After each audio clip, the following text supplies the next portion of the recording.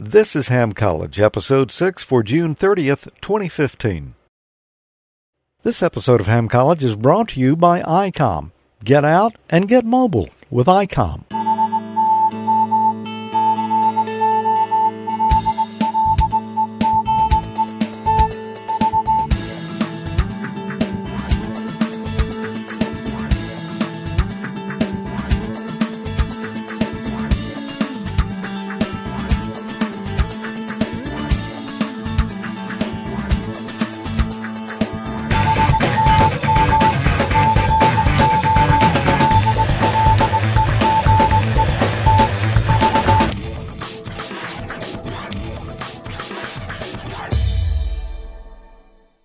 Good evening and welcome to another exciting episode of Ham College. This is number 6, Tommy. All right.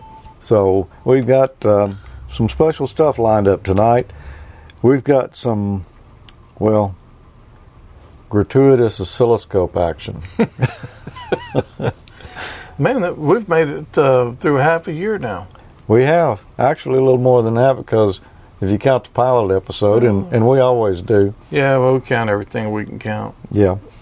Let's talk about a couple of things we want to mention before we get too far along here.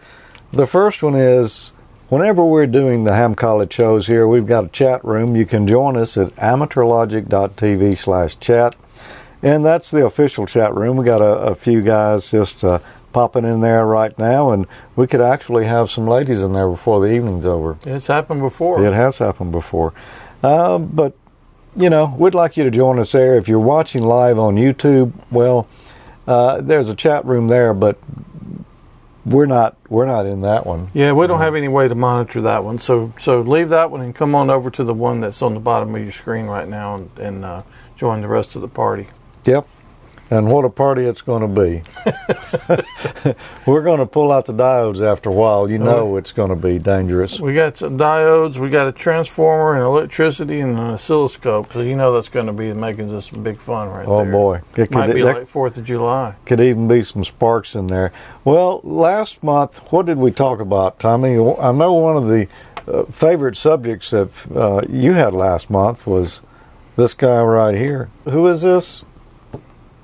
Ampere. You don't. I forgot. We've done some. Okay, we had to back up a little bit, but we've done so many of them. I can't hardly keep them straight, man. Yeah, this was the guy with the lady's name. It was Andre Marie. And he's got the Ampere. hairdo to go with it. We measured some current. We pulled out an ammeter there. I meant to show this last month, Tommy, and somehow we missed it. I wanted to talk a little bit about series and parallel for those who really don't understand what's what. You can see on the top there's 2 resistors there. Those are connected in series. In other words, the current will enter, say, on the left-hand side there and exit on the right-hand side. On the bottom there, we had some parallel ones. And you can see those 2 are connected side by side there. So the current enters both of them at the same time there and exits at the same time. On the top up there in the series circuit, you see we've got 2 100 ohm resistors. We can just add those 2 together and we've got 200 ohms there. What about the bottom, Tommy? Yeah, if you hook them up in parallel, it's going to actually divide it, and you'll get half of the value of the resistor. Yeah, if they're both the same value. Otherwise, you can add them together, I think, and then divide it by 2 or however many. Yeah, there's a formula you can do that when you've got 2 resistors and they're the same value. I just use one with reciprocal there that works with anything. It's 1 over whatever the resistance is plus 1 over the other resistance and then 1 over all of that. If I don't have a calculator handy, Tommy, but 50 ohms sounds right to me. Yep, 50 ohms. I'll buy that. Here is how you would hook up your voltmeter in a circuit to measure voltage. You can see we've got it in parallel across that LED there. Essentially, we're using 2.5 volts there. The LED resistance, roughly 300 ohms. We can see the voltmeter down there is measuring 2.5 volts. If we wanted to measure the current, we'll just add a meter in there in series. You can see in one leg of the circuit there, we've got 2.8847 milliamps. Mm-hmm. So that's how you would hook an ammeter. Right, and your meter would actually become part of the circuit in this situation. Yeah. That's So when you got to watch the rating.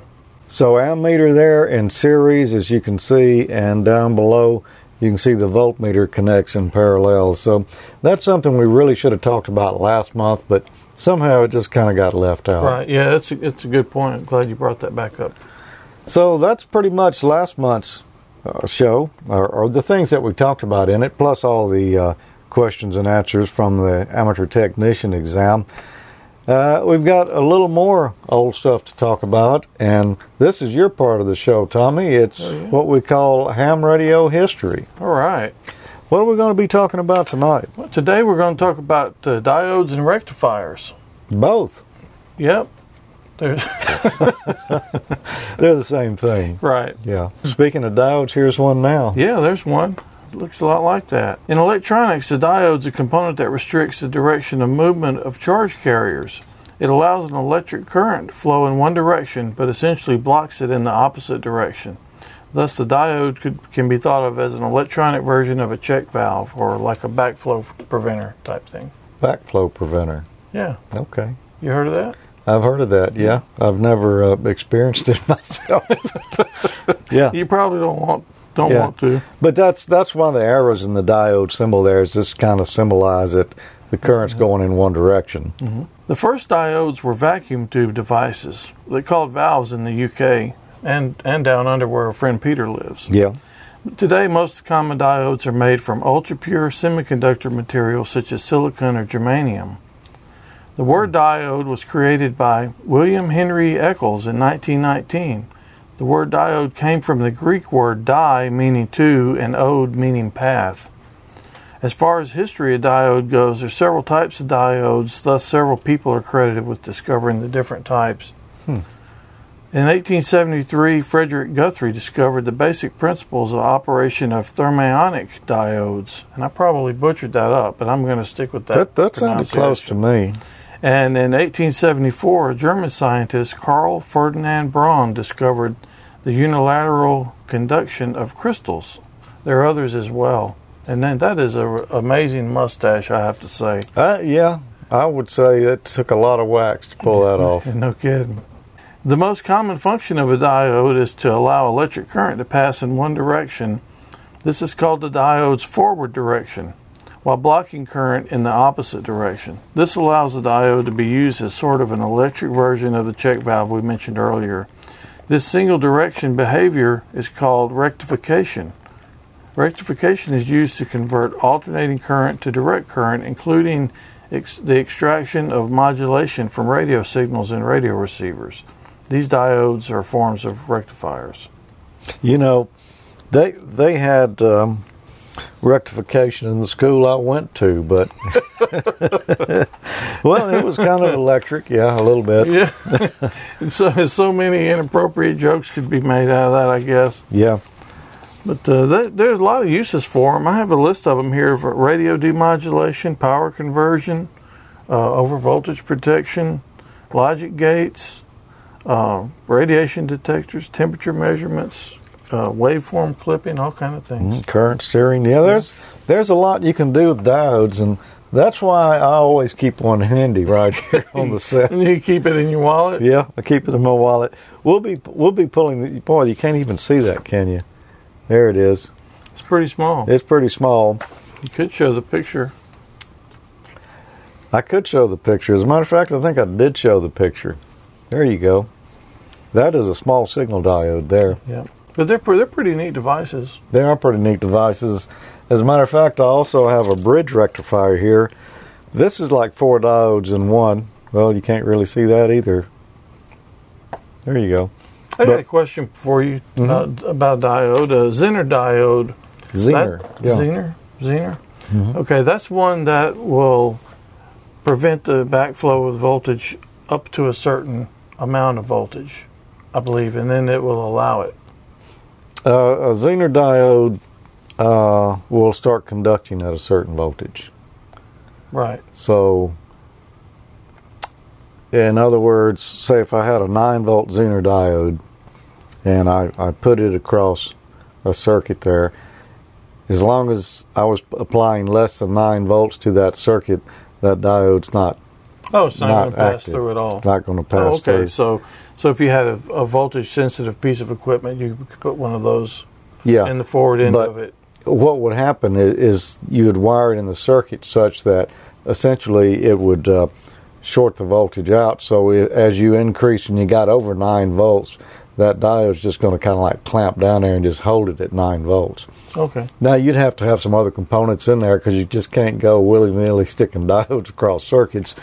That's not a good idea. Yeah. But, that's kind of how it works. It's not a good idea. I'll be right back. I need to run home. Project I was working on. Let me put these out of your reach. Well, we're going to do a little project here to play those diodes a little bit, and as promised, the gratuitous oscilloscope scenes. That's all coming up, but first we need to get a message from ICOM here while we set up. We'll be right back with you. Get out and get mobile. Whether you're looking for a handheld, mobile, or HF rig, ICOM has a radio to get you operating on your next adventure. Take ICOM's IC7100 D-Star radio with you this season. An angled control head and touchscreen provide user-friendly operation. A large internal speaker delivers clear digital audio, and it's perfect for multiband and all-mode communications. Interested in easy hands-free operation when you hit the road? ICOM's analog IC2730A mobile and the D-Star ID5100A both feature optional Bluetooth capability, a large backlit screen for high-contrast viewing, and 50 watts output power on both VHF and UHF. Go far with ICOM's D-Star dual bander, the ID51A Plus. Check out the Near Me repeater function for D-Star as well as analog repeaters. Free downloadable RS-MS1A Android app plus integrated GPS. Hit the trail with ICOM's IC7410. This HF rig is solid in performance and construction. High-grade DSP, all-mode operation, easy menu and ergonomic dials, and large heatsink for a heavy duty cycle operation. Make sure you visit ICOMAmerica.com/amateur for more information on ICOM's complete line of amateur radio products. Stick your tongue to this and tell me if it's active. This is from a 9-volt wall wart. Don't be poking that over here. We can actually check that out real quick. Let's just look at our scope here. So there we're looking at the 60 cycle AC wave there in yellow, 11.9 volts RMS. So that's AC voltage. Where the blue line here in the middle is would be 0 volts. Everything above that line is where the waveform is swinging positive. Everything below it is where it swings negative. So it's constantly sitting there swinging from negative to positive since it's an AC signal. Now we can take a diode and put in series there and change things up a little bit. So what I'll do is disconnect one leg of that AC voltage there, and we'll put a diode in series with it. And we'll hook the other end of the diode back to our scope. Now what you can see here is that we're only getting the positive halves of the waveform there. It's being chopped off right there around 0 volts. So we're only getting half of the voltage there, roughly. I say half, that's not exactly right. It says 8.74 volts here. But what we've got is pulsating DC. That's because it's DC impulses. You know, there's nothing below 0 volts there. It's all in one direction. Now, this is its 60 cycle rate. So, essentially, we're only being able to use about half that voltage there, or only use it half of the time. Because only when it's swinging positive here do we have any voltage. All this time that it's flat line down here across the bottom, and there's a little tilt to it, but all this time the voltage is essentially cut off from our circuit. We're not getting any benefit from it. So you can see here the anode and the cathode of the diode.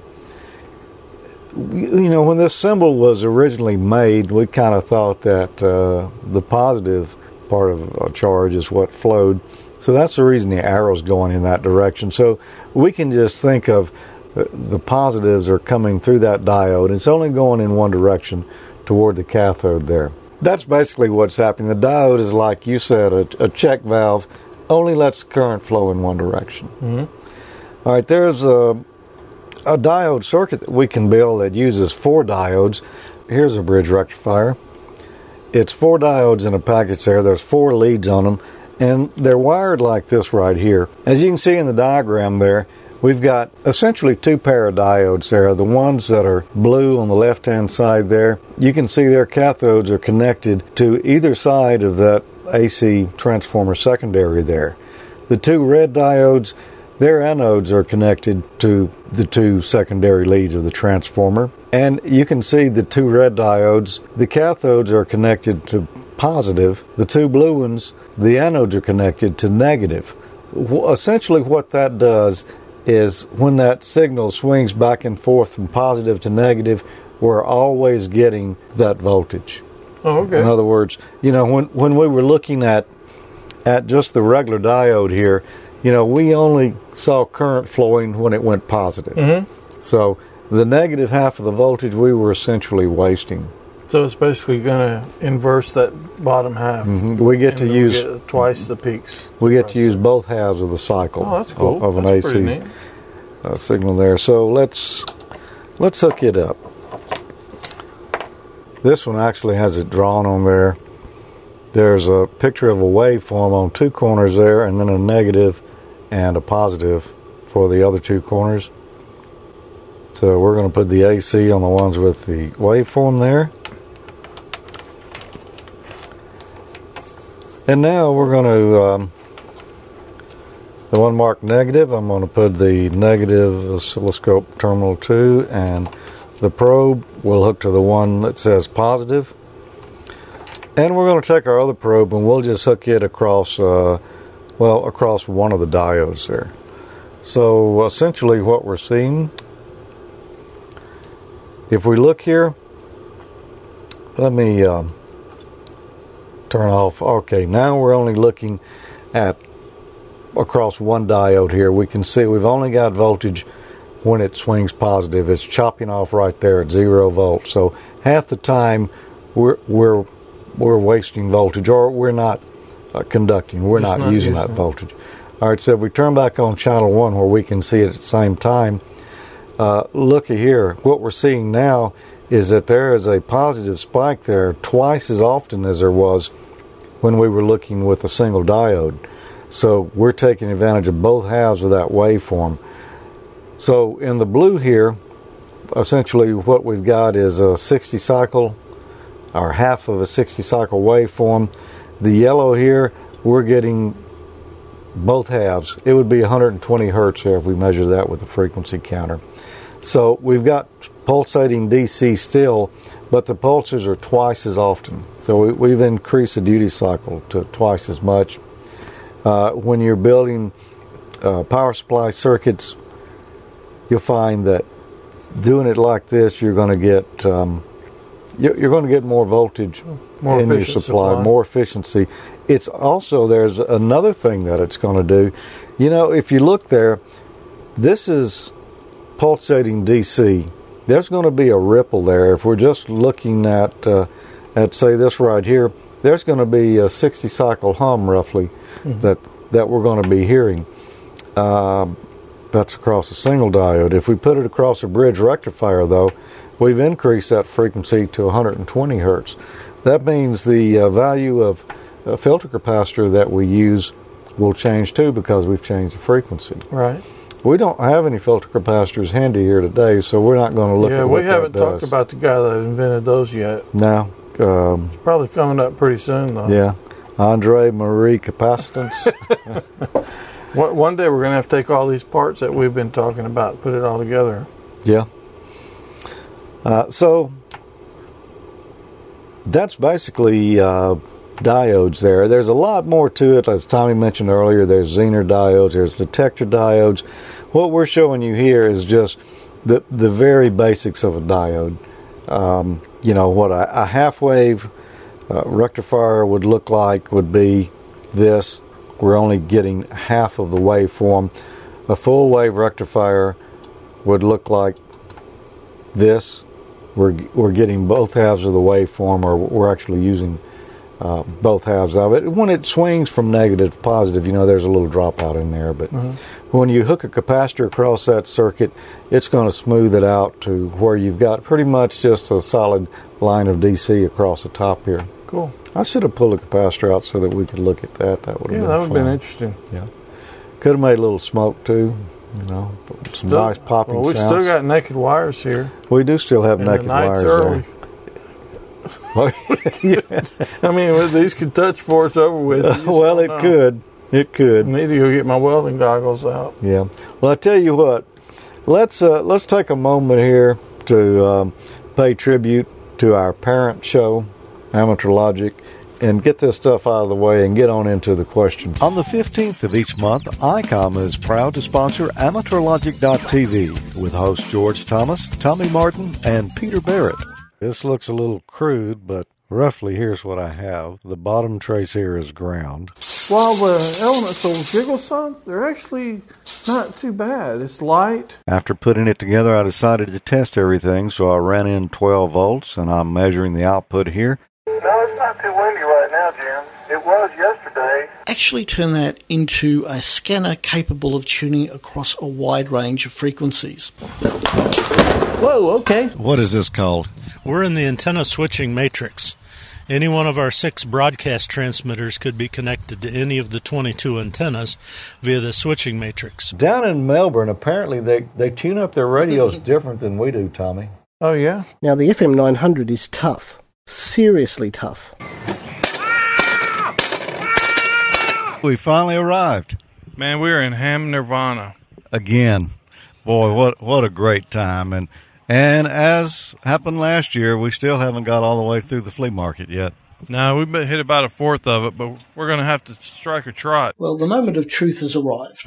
I've attached a BNC connector to the antenna terminals here. I've got plus 12 volt in ground power coming in here. It's going to my power supply. That I'm supplying it with 13.8 volts. And I personally am so thrilled that George got the special award. Well deserved, my friend. That's really cool.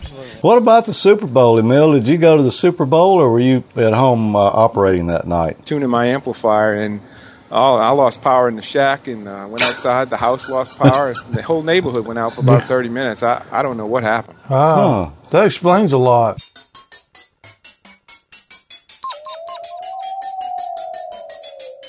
All right, Tommy, sing the theme song here.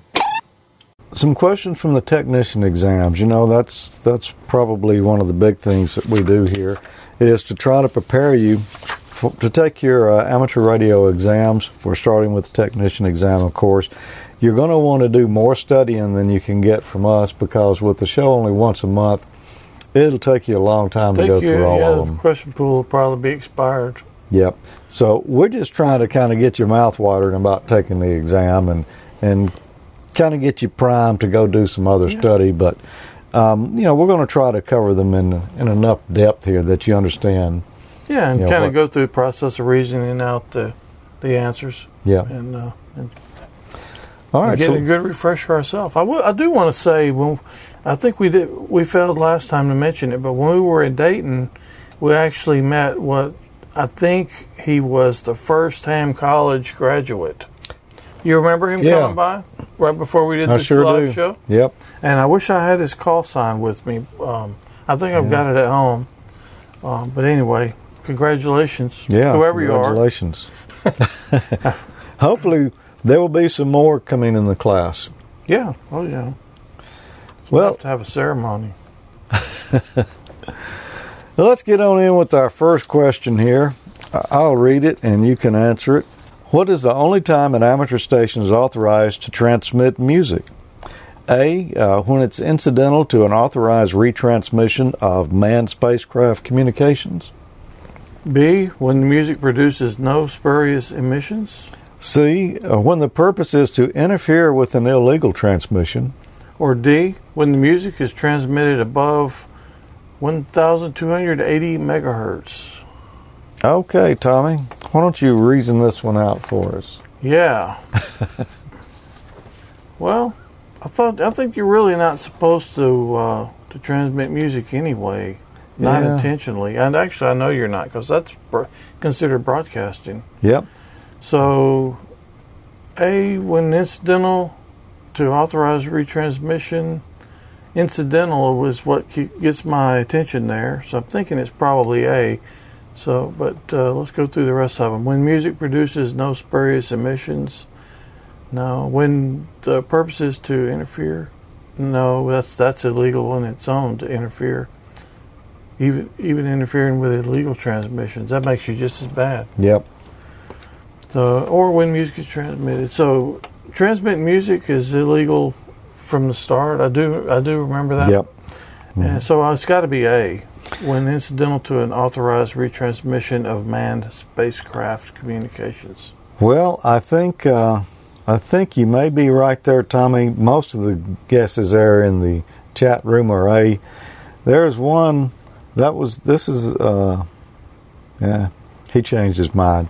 Mike said D, but then he said A. Yeah, it's going to be A. I think you're right. Let's find out. And you're correct. Ding, ding, ding. Oh, fist bump. There we go. When it's incidental to an authorized retransmission of manned spacecraft communications. So what actually does that mean? Well, that actually means Mike put a comment on the chat room that says that he forgot that the International Space Station sometimes has music in the background, and that's true. Okay. So that's not illegal for them to do that. It just happens to, if the mic picks it up, then it's okay. And I guess the reason they said a manned spacecraft is because otherwise you could just find some music on a satellite and broadcast it, and that wouldn't be kosher. No.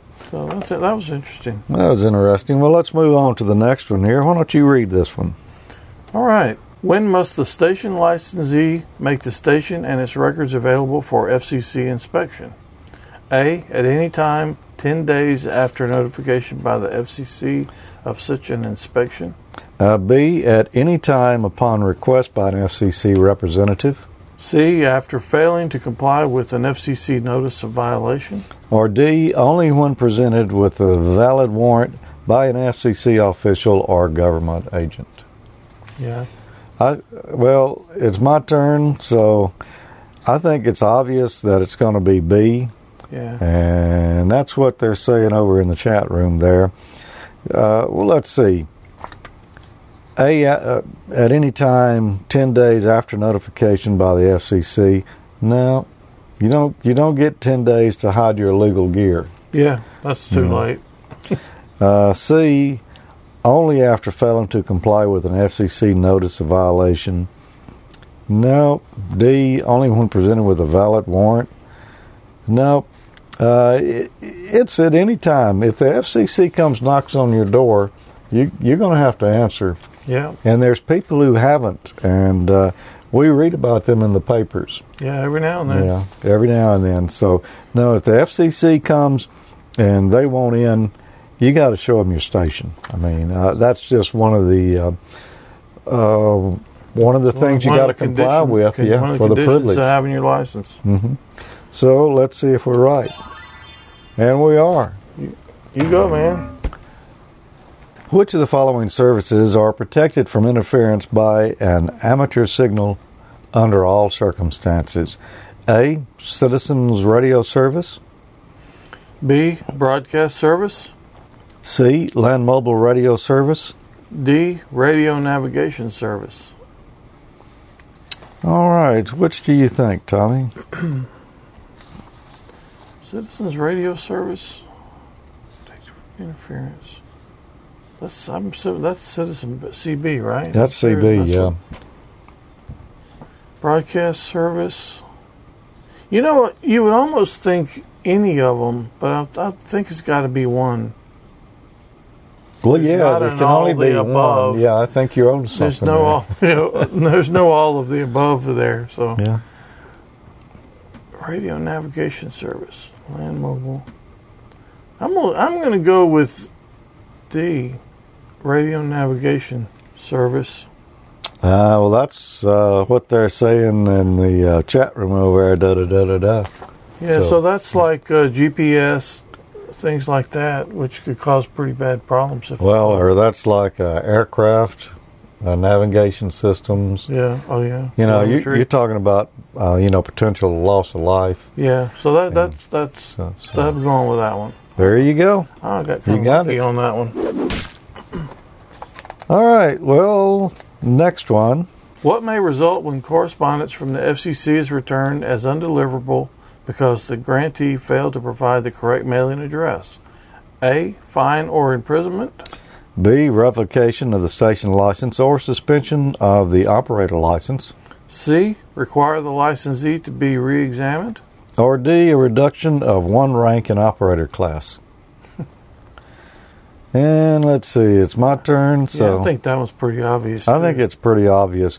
If the FCC sends you a letter and it's returned as undeliverable, I don't think you're going to be fined or sent to prison. No. So we're going to throw out A there. B, revocation of the station license or suspension of the operator's license. I think that's the most likely thing that's going to happen there. C, require the licensee to be re-examined. Well, that's not the right answer. That but might be the result. That might be the result, yeah. You may have to get relicensed because you're going to lose your license. Or D, a reduction of one rank in operator's class. That's kind of a crazy like the answer. military, have one stripe ripped off. Yep. So it's going to be B, no doubt about I it. would have to concur. And that's what all of them in the chat room are saying as well. Revocation of the station license or suspension of the operator license. Mike said you're demoted and shall wear ribbons of shame. I think that's in Canada. I'm not sure that it's that way here. But this is why you are required to keep your address updated with the FCC. Right. And I know there's some people out there who don't do that. You can look them up and see that obviously the address is old that's on there. You got to keep that updated or you could lose your license. Yeah, and it's so easy to change it. You can do it online. Mm-hmm. It takes like 3 minutes to do it. It's Yep. really easy. When may amateur radio operators use their station to notify other amateurs of availability of equipment for sale or trade? It's A, when the equipment is normally used in an amateur station and such activity is not conducted on a regular basis. B, when the asking price is $100 or less. C, when the asking price is less than its appraised value. Or D, when the equipment is not the personal property of either the station licensee or the control operator or their close relatives. That's a lot of conditions right there, so I'm kind of ruling that one out already. Okay. I just don't... I'm going to work my way backwards here. C, when the asking price is less than price. I wouldn't think price would have anything to do with it. Yeah, I would. B, when the asking price, there's another price. A, when the equipment is normally used in an amateur station as such availability is Activity. not... activity, yeah. Sorry, that's kind of small. I'm going with A. You're going with A. Final answer. That's what everybody in the chat room is saying, so let's see. And it is A. So chalk it up. We're batting 100 so far. Yeah, we are doing good, aren't we? Yeah. We haven't missed one yet. All right, let's see if we can get tripped up on this next one here. We won't. I know we'll get this one. What is the meaning of the term broadcasting in the FCC rules for the amateur service? Yeah, we A, just discussed that. A two-way transmission by amateur stations. B, transmission of music. C, transmission of messages directed only to amateur operators. D, transmissions intended for reception by the general public. Yeah, those aren't going to work. I need binoculars for that. All right. What do you think, Tommy? Okay, well, I just answered the other one, but I'll go with this one. Well, I'll answer it, just to be fair. Whichever. I know the answer to this one, so let me Okay, you can do that one then. All right, broadcasting. A two-way transmission by amateur stations? No, but I know for a fact broadcasting is not a two-way transmission. Mm-hmm. So we can just rule that one on out. B, transmission of music? It could be, but it doesn't have to be. C, transmission of messages directed only to amateur operators? No, they are not terming that as broadcasting in the FCC rules for the amateur service. D, transmissions intended for reception by the general public, and that's what the FCC is talking about there, and that's what everyone in the chat room says, Tommy. Mm-hmm. So, and I would concur with that. There you go. Transmissions intended for reception by the general public would be considered broadcasting. Although we did mention music earlier, it might be broadcasting, so that's what I was talking about. But if you were just fired up your rig and you started playing music, you just can't do that. You just can't do that, and you can't get on there and start broadcasting the news intended for the general public either. Right. Your transmissions have they've got to be intended for other amateur radio operators. Mm-hmm. They're not intended for the general public. Okay, what's the next one we got here? Under which of the following circumstances are amateur stations authorized to transmit signals related to broadcasting, program production, or news gathering, assuming no other means is available? A, only where such communications directly relate to the immediate safety of human life or protection of property. All right, let me just go over that question again before I go to the next one. Under which of the circumstances can amateur stations, are they authorized to transmit signals related to broadcasting, program production, or news gathering, assuming that no other means are available? Well, B, only when broadcasting communications to or from the space shuttle. C, only where non-commercial programming is gathered and supplied exclusively to the National Public Radio Network. Or D, only when using amateur repeaters linked to the internet. I'm glad this is your question, Yeah, Tommy. I'm going to work my way backwards. Only when using repeaters to the internet, that's not, I just don't think that's right. You're not supposed to really broadcast or do program production or anything like that on there. That's almost conducting business. Yeah. C, where non-commercial programming is gathered, supplied exclusively, no. To NPR, no. Why would they single out one network? Mm-mm. B, only broadcasting communications to or from the space shuttle. I'm going with A, only where such communications directly relate to the immediate safety of human life or protection of property. And when it's emergency like that, everything's out the window. Yeah, I think you're right, and so does everyone in the chat room there. And of course, you're right. That's when everything changes. Mm-hmm. When it's a safety issue, that takes priority over everything else. If you don't have if this is an emergency, a real emergency, if you don't have a license, you find a microphone, pick it up, and holler for help. Everything's legal for that. Yeah. In that circumstance. Okay, next question. Under which of the following circumstances may an amateur radio station engage in broadcasting? I think I hear an echo in here. A, under no circumstances. B, when transmitting code practice, information bulletins, or transmissions necessary to provide emergency communications. C, at any time as long as no music is transmitted. D, at any time as long as the material being transmitted did not originate from a commercial broadcast station. Okay, and this is mine to answer. So, yeah, I'll work through them backwards. That seems to have worked for you. D, at any time as long as the material being transmitted did not originate from a commercial broadcast station. No, that's nothing to do with it. C, at any time as long as no music is transmitted. No, that's not correct either. Because we already know that you can't broadcast on amateur radio. B, when transmitting code practice, information bulletins, or transmissions necessary to provide emergency communications. Well, I'm going to say that's it, Tommy, although A, under no circumstances is what you would think at first, and we're kind of split in the chat room. We've got mostly B's in there, but we did have one A. I'm going to go with the B's. I think that we're allowed to broadcast when we're transmitting code practice, information bulletins, or transmissions necessary to provide emergency communications. I think at first I thought it was A, but I've changed my mind because of the emergency communications clause at the end of B. So I'm gonna agree with you on B. Yeah, I think that's it. There you go. All right. Next question. All right. When is the transmission of codes or ciphers that hide the meaning of a message allowed by an amateur station?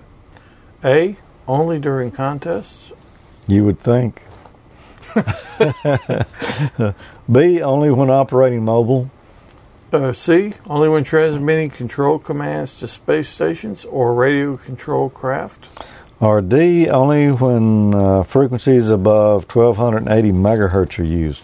I don't know why they like 1280 megahertz so well in these questions today. Well, I don't think it's D, just because I don't think it would be frequency specific where you could hide the meaning of your message or encode it. Transmitting control commands to space stations or radio control. I could see that because you really wouldn't want someone hijacking the space station. No, no, we wouldn't want that. B, operating mobile. That just doesn't even make sense to me, and only during contests doesn't make sense to me. So I'm going with C. Nobody gets the space station on our watch. Well, we're seeing that everyone in the chat room is saying C, although we do have one that says, but this is something we need to think about changing in amateur radio. Yeah, I don't know. I don't see it changing, but C, only when transmitting control commands to spacecrafts or radio control crafts. That's it. Yeah, because you don't want someone else taking control of radio control craft. This kind of begs another question. Do they send control commands to the space station over amateur radio frequencies? I would think no, but maybe it's packet radio or something. Yeah. Or maybe I would think they would have their own bands. I don't know. No, it's interesting, isn't it? No, I mean an amateur packet station. If and I'm not even sure. It's been so long since I played with packet. I'm not sure if command data is even sent to packet. But I guess maybe well, we know what the answer is, so I don't think we can just go on there and there's a joystick program on the internet where we can run the space station. But obviously there's it's something. Like flying my quadcopter. Yeah. Patrick says to ham satellites, AMSAT, CubeSats, etc. Yeah, we don't want some pirate hijacking all our spacecraft, amateur spacecraft. Right. So, nope. It's there again. One more time, it's sort of a safety issue. That's the only time we can use codes and ciphers. All right, we got a few more questions here. We like to cover a little bit of technical stuff. We're not all about rules and regulations here. Oh no.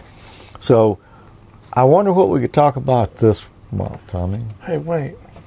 Hey, here. What about one of these? One of those.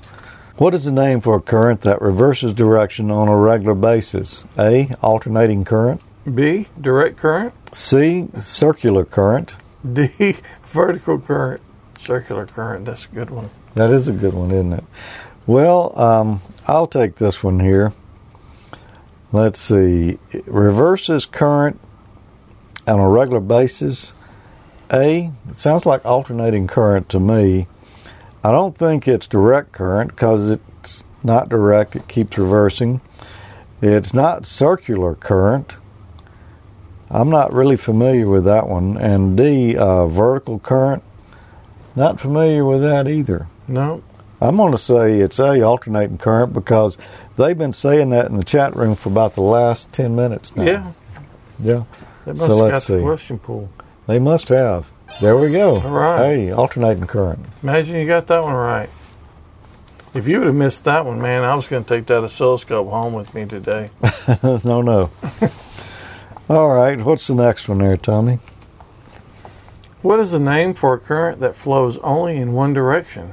A, alternating current. B, direct current. C, normal current. Or D, smooth current. I like smooth You current. like smooth current? Yeah. If I we'd really had those wish- capacitors, we would have had some smooth I current. really wish that were the answer, Yeah. but I'm sure it's not. C, normal current. This is my turn, right? Yep. C, normal current. I'm sure that's not. And I know it's not A because we just went through that, and it's going to be B, direct current. Well, let's see if you're right. And you are correct. Direct current. Yeah, pretty much everybody's going to get that one right. Even I don't know anybody on the planet that. Well, there's probably some people that don't know the difference between alternating and direct current. There probably is. But there's probably not a lot of them. Well, So that's a pretty much a freebie question right there. yeah. As long as we're on the current topic, let me continue here. Which of the following devices or circuits changes an alternating current into a varying DC current signal? A, a transformer. B, a rectifier, C, an amplifier. or D, a reflector. Okay. What's D-star gear got to do with anything? Yeah, that's true. No reflectors. No reflectors. Well, let's see. I don't know of a device called a reflector, so I don't think it's that. An amplifier doesn't change alternating current into a varying DC current, so it's not that. I know a transformer, that can step a voltage up or down, but it's still AC when it comes out of it, because we just measured one a minute ago. So it's got to be B, a rectifier, and that's what everybody in the chat room's saying. And we're all correct. It's a rectifier. What electronic component allows current to flow in only one direction? A, a resistor. A B, a fuse. C, a diode. Or D, a driven element. You know, that could trip you up if you just really didn't know what they were talking about. You know? Yep. If I was still asleep. Yeah, if you've been studying antennas real hard, Yeah. you know, for the last few hours. Well, but we're not, so I'm sure driven element's not it. Okay. And D is diode, and I'm sure that's the answer because we No. just actually went. C is diode. C is diode. Yeah. A resistor, no. B fuse, we know that's not right. We know it's C diode because we just went through all that. Yeah, that's what everyone's saying. And once again, the majority is correct. Yeah. Have we got any wrongs this week? I don't think we've had any. You and I haven't got any wrong, and I don't think That's I've a maybe first. seen one wrong answer in the chat room, and he corrected itself before we got it all out. Yeah, it's a pretty So, easy week. Everybody yeah. gets an A this week. It has, you know. What are the names of the two electrodes of a diode? A, plus and minus. B, source and drain. C, anode and cathode. Or D, gate and base. What's the answer, G? It's C. There's really Anode no and way to cathode. reason that out anyway. No. Yeah, that's one. That's you're just gonna have to know that one. You're just, yeah. Anode and cathode. A gate and a base. They're talking about a different component here. They're not talking about a diode. Source and drain, they're talking about another component. Plus and minus. I guess maybe you could be talking about a battery. I don't know. But anode and cathode are what you got on a diode. Yeah. All And right. I guess because they have ode on the end of them, you could use that to remember diode, anode, cathode. How is cathode lead of a semiconductor diode usually identified? A, with the word cathode. B, with the stripe. C, with the letter C. Or D, all of these choices are correct. I think it's B. Although honestly, I'm really not positive on this one. Yeah. Mike says it's the commode. No. You're not positive on this one? I think it's B. You think it's B with a stripe. Yep. So you don't think that the word cathode is I'm written sure on that's not written on there. And I don't it? You remember. better look real hard. Nope. And I know the letter C is not on there, so all of these are correct is not right. So it's got to be B. I think you're right. And let's see. And it is B with a stripe. All right, Tommy, we got through those with no injuries. Yeah, and 100% score. A 100% score, I think maybe. Is this the first time? I believe it is. Okay. I think we could probably pass this. Yeah, we got this if we one. tried hard. All right, and by the way, on that last one, everybody said it was B in the chat room there. So, hey, I think those guys would have passed too. I see an interesting question in the chat room. It's kind of irrelevant to this, but Well, speaking of chat room, why don't we talk to them in the chat room for a couple of minutes? Well, okay. And that's what the instructions say right there at the bottom of the screen. That's it. So I see one from Patrick that says, "I'm curious how many people who watch Amateur Logic don't have their license already."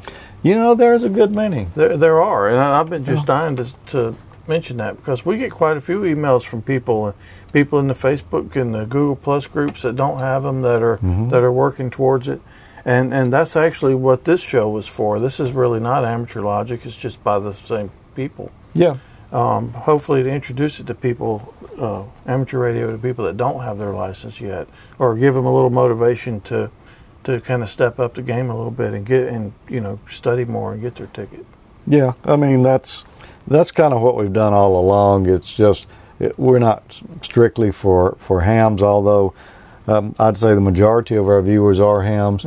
Not all of them by a long shot. You know, there's a lot of guys out there, and I can't think of one in particular that has been following us for almost a full 10 years and still hadn't got his license, but he's thinking about it. But he's still watching. Yeah. You know, so we try to appeal to just, the general geeky type of tech crowd and, trip them and drag them into the exam stations. Yeah, we got the Raspberry Pi stuff draws and Arduino type things. They draw, a lot of people into electronics and computers and stuff. But although the bulk of our stuff's ham radio stuff. Mike says the electronic makers, that's true. And Patrick said the rest of you should ask questions too.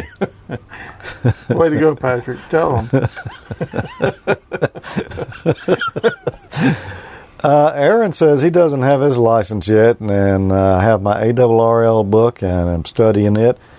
Way to go, Aaron! You'll get it. Just hang in there, and you'll be mighty proud when you did. Oh yeah. Then you can tell all your friends, well, I'm a ham radio operator, and they can say to you, "Is my uncle had a CB one time," which is what they say to us quite often. But it's a great community, and you'll really enjoy being part of it. Oh, it's great. It's one of the best things I've done. Yeah. I couldn't even imagine not having my ticket. Yeah. Well, what would I do on Thursday nights? True. Yep. KG5CXA says, I watched AL and Ham Nation before I got mine. Thanks. Well, congratulations to you, too. And thanks for watching. Yep. Thanks for watching. For all of you guys and ladies out there for watching. Yep. If you didn't watch, we probably wouldn't still be sitting here doing it. Yeah, that's true. Don says, what's the best way to be notified of the next Ham College episode? Follow at Amateur Logic or at Ham College on Twitter. If you don't do Twitter, just if you're on Facebook, join the Amateur Logic community there, or Google Plus community. We post on all these places. All the usual. We don't really do emails. Maybe that's something we should consider. Maybe so. It wouldn't be that hard to set it up. Yeah. People wanted to be notified, but then you kind of go through the deal of having to maintain the list and everything. Yeah. anybody, not that anybody would ever want off. No, not. I mean, once they're on, but then you'd get into having to put those messages on there to be legal. So I don't know if we'll do the email thing, but if you're on Twitter, or even if you're not, sign up on Twitter, and you can get notified when a tweet from one of us comes out using those accounts. You'll have to tell me how to do that, because I never get notified. You probably have all your notifications on your phone stuff turned off. Well, yeah. That could explain it. That could explain it. Generally, I can't say a certain date, but we try to have amateur logics around the 15th of the month, usually before that, and ham colleges just before the end of the month. It's typically like the weekend before the end of the month. Yeah. But field day is this weekend, so we had to kind of move it up. And with my travel schedule with work, occasionally we have to kind of to be a little bit flexible with this one. Yeah. Amateur Logic is almost always on Friday night or Saturday night, though. Mike says his wife watches too for the comedic content. I could see that. Yep, I could see that too. Let's see. KE0DZW said that's how I learned to make a ballon. Making your own ballon, what a novel concept. Yeah. I may have to try that. You should do that. Yeah. Ralph says Google Plus. Yeah, that's another good way to find out. Ray says my wife watches to do her intermediate license in the UK. You know, I don't know that much about licensing in the UK, but it's a little different. Gregory has been talking about it on the Facebook group. Yeah. So is it close enough that what we're doing here is beneficial? It must be if she keeps watching. You know, I really don't. I mean, I assume, a lot of the things are very similar, but I think their licenses are their exams are different. I don't know that they sit down and take a multiple choice exam. Yeah. I know that the theory stuff is all going to be the same. Yeah. What time do you start? I'm in the Eastern time zone, Don is asking. We usually start at 7 p.m. Central, which would be 8 Eastern. 8 your time. Mm-hmm. Almost always is that, unless there's some weird... Well, that's when it's scheduled. Sometimes we're 30 or 45 minutes late, just depending on what kind of technical difficulty we run into. But yeah, it's when it's just us, the ham college ones are a little easier. Sometimes when we have to tie Peter in, we have some technical difficulties with Skype, and it's a lot more complicated setup. Yeah, it's nothing on Peter. It's just the way we have to put the system together here to get it all to work. Yeah. KE0DZW says, I would like to see an episode or two on setting up digital PSK31 and such. We'll have to revisit that on Amateur Logic again. We haven't done any PSK31 lately. Yeah, right before last field day. Yep. I did that with the IC7200. Yep. Yeah, so it's about time to do that. I may do that on Amateur Logic because I'm wanting to get that set up on my 7100 I just got. And I may do that and try to get that set up on a PC and on a Mac, get both working on there. So, I don't know, on the 7100, it doesn't have PSK built in it. You use a sound interface. It's got the sound interface built in it. Oh, that's right, it does. So, basically, you just plug the USB into the computer and set up the software, set the filter and stuff on the radio, right? Like shooting DX in a barrel. Yeah, I hope so. I'll let you know. But I plan on doing that here very soon. Yeah. I haven't done much on HF Digital. And I'm kind of intrigued by it. I want to do more. I've done a little, not a tremendous amount. My rig has PSK31 and RTTY built into it. Yeah. You just plug a keyboard in and go with it. And I just haven't done it that much. I still kind of, I like being able to go on there and look at the super browser on PSK31 where you're seeing 20 or 30 different signals. Conversations going all at once. Yeah. That is just cool.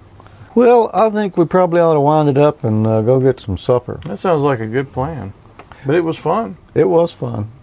And we appreciate everyone being with us tonight. We had a great time, even though Tommy was acting like an anode over there. I couldn't let it go. It'd be my last opportunity. You can't take me anywhere. All right. Well, thanks for joining us, and check back with us again next month about the same time. Yep. Typically on Friday or Saturday, right before the end of the month. And if you're operating field day this coming weekend, be on the lookout for November 5 Zulu November Oscar. Although they probably won't be seeing that before field day unless you're going to really do some fast editing. True. Yeah, they may not see this till after field day. Yeah, but never mind. No, I hope we caught some of you on field day. Yeah, that'd be. We had a great time. It was fun. Whatever we did. Yeah. All right, 7-3. 73, everybody.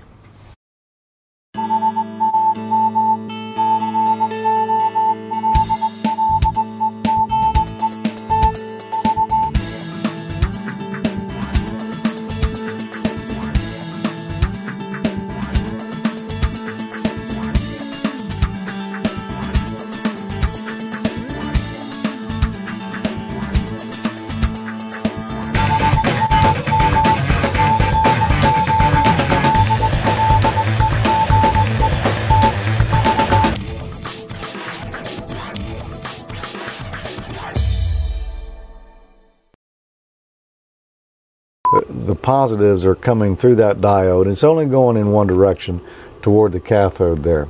So you can think of me as a cathode and Tommy as a